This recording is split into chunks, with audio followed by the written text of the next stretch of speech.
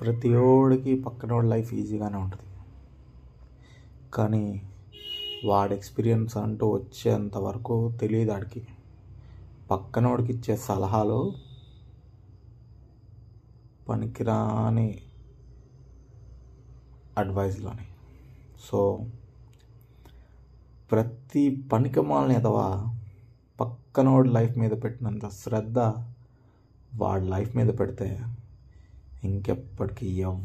ఎవ్వడికి ఉచిత సలహాలు ఇవ్వడం